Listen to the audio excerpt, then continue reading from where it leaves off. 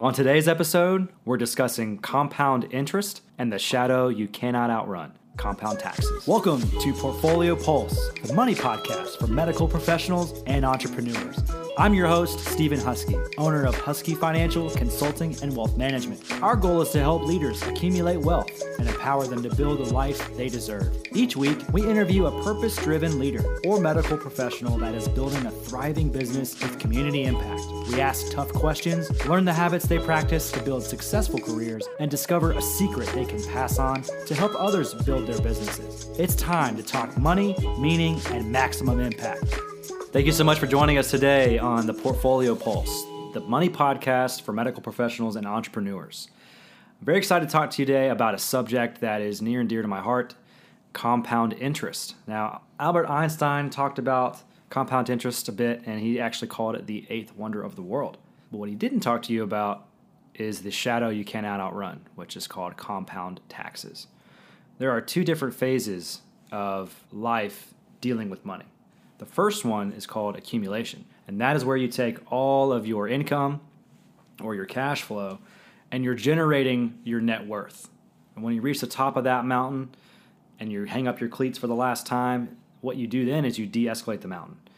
And so then you're taking your net worth and you're creating your cash flow from that. So a lot of financial advisors and especially your employee sponsored accounts are really they're qualified programs. And so 401ks, IRAs, 403bs, and it is the absolute best place to put your money while you're in your accumulation phase of life. But I'll tell you, it's actually the worst place to take your money whenever you're actually in your decumulation, your distribution phase of life. So here at Husky Financial, we are a dedicated team of financial professionals that specialize in helping the medical profession and business owners with all their financial planning considerations. We're process-driven, we don't push products, and we're not transactional. We're here for the long run, we're relationship-based. And we specifically help physicians and practice owners reduce their taxes, increase cash flow, and drive value by providing services such as exit planning, key employee retention, unconventional retirement strategies, and general financial advice. When people set up accounts to save and invest their money, they're planning for two phases of life, accumulation and distribution. And it's a common recommendation that they take advantage of compounding interest. And in many cases, compounding interest can provide a great option for building wealth.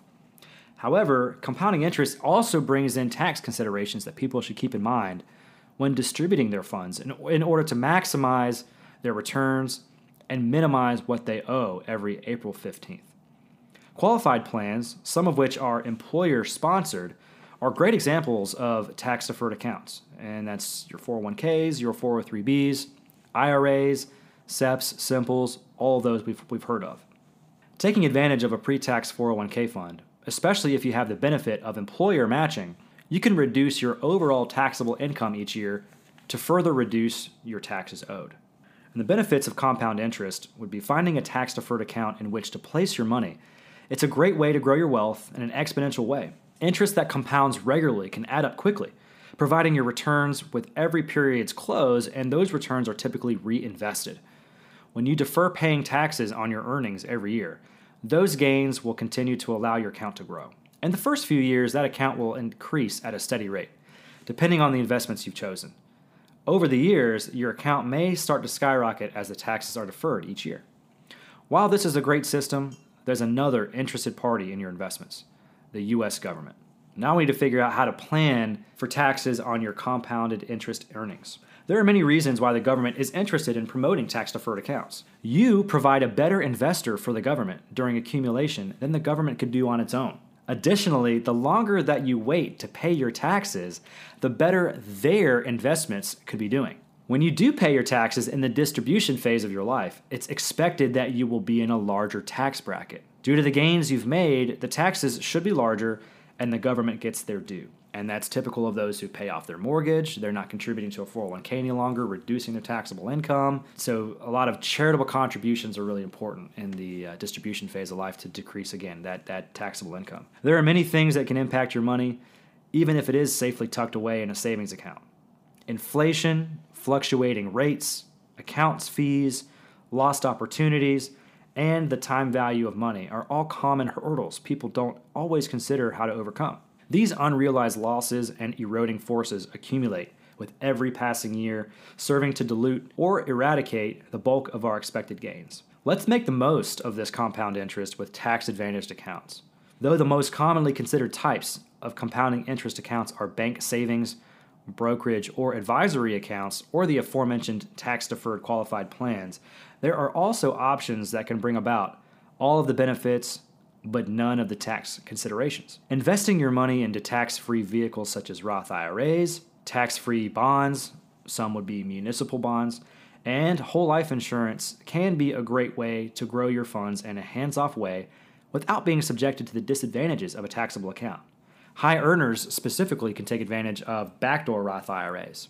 You can contribute into a traditional IRA, keep the money in cash, and then before the end of the year, you make sure that you can convert that into a Roth contribution by doing a backdoor transaction. Ultimately, the way you choose to divide up your money will depend on your specific situation, but putting it in the most optimal accounts possible can lead to a serious return on investment as you progress through life. A qualified financial advisor can help you determine exactly how your funds can be most advantageously allocated. Contact us today to learn more. You can find us on LinkedIn. You can call me at 843-714-3387, and I look forward to seeing your messages. Thanks for joining us today on Portfolio Pulse. If you found this helpful and think others deserve to hear about us as well, please like, subscribe, and share us across any platform on social media or your podcast platform of choice. That's it for today. Remember to be happy, stay healthy, and tune in next time to remain financially fit.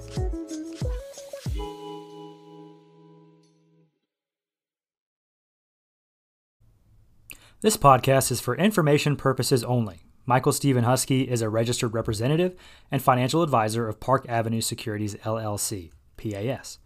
OSJ 6115 Park South Drive, Suite 200, Charlotte, North Carolina 28210.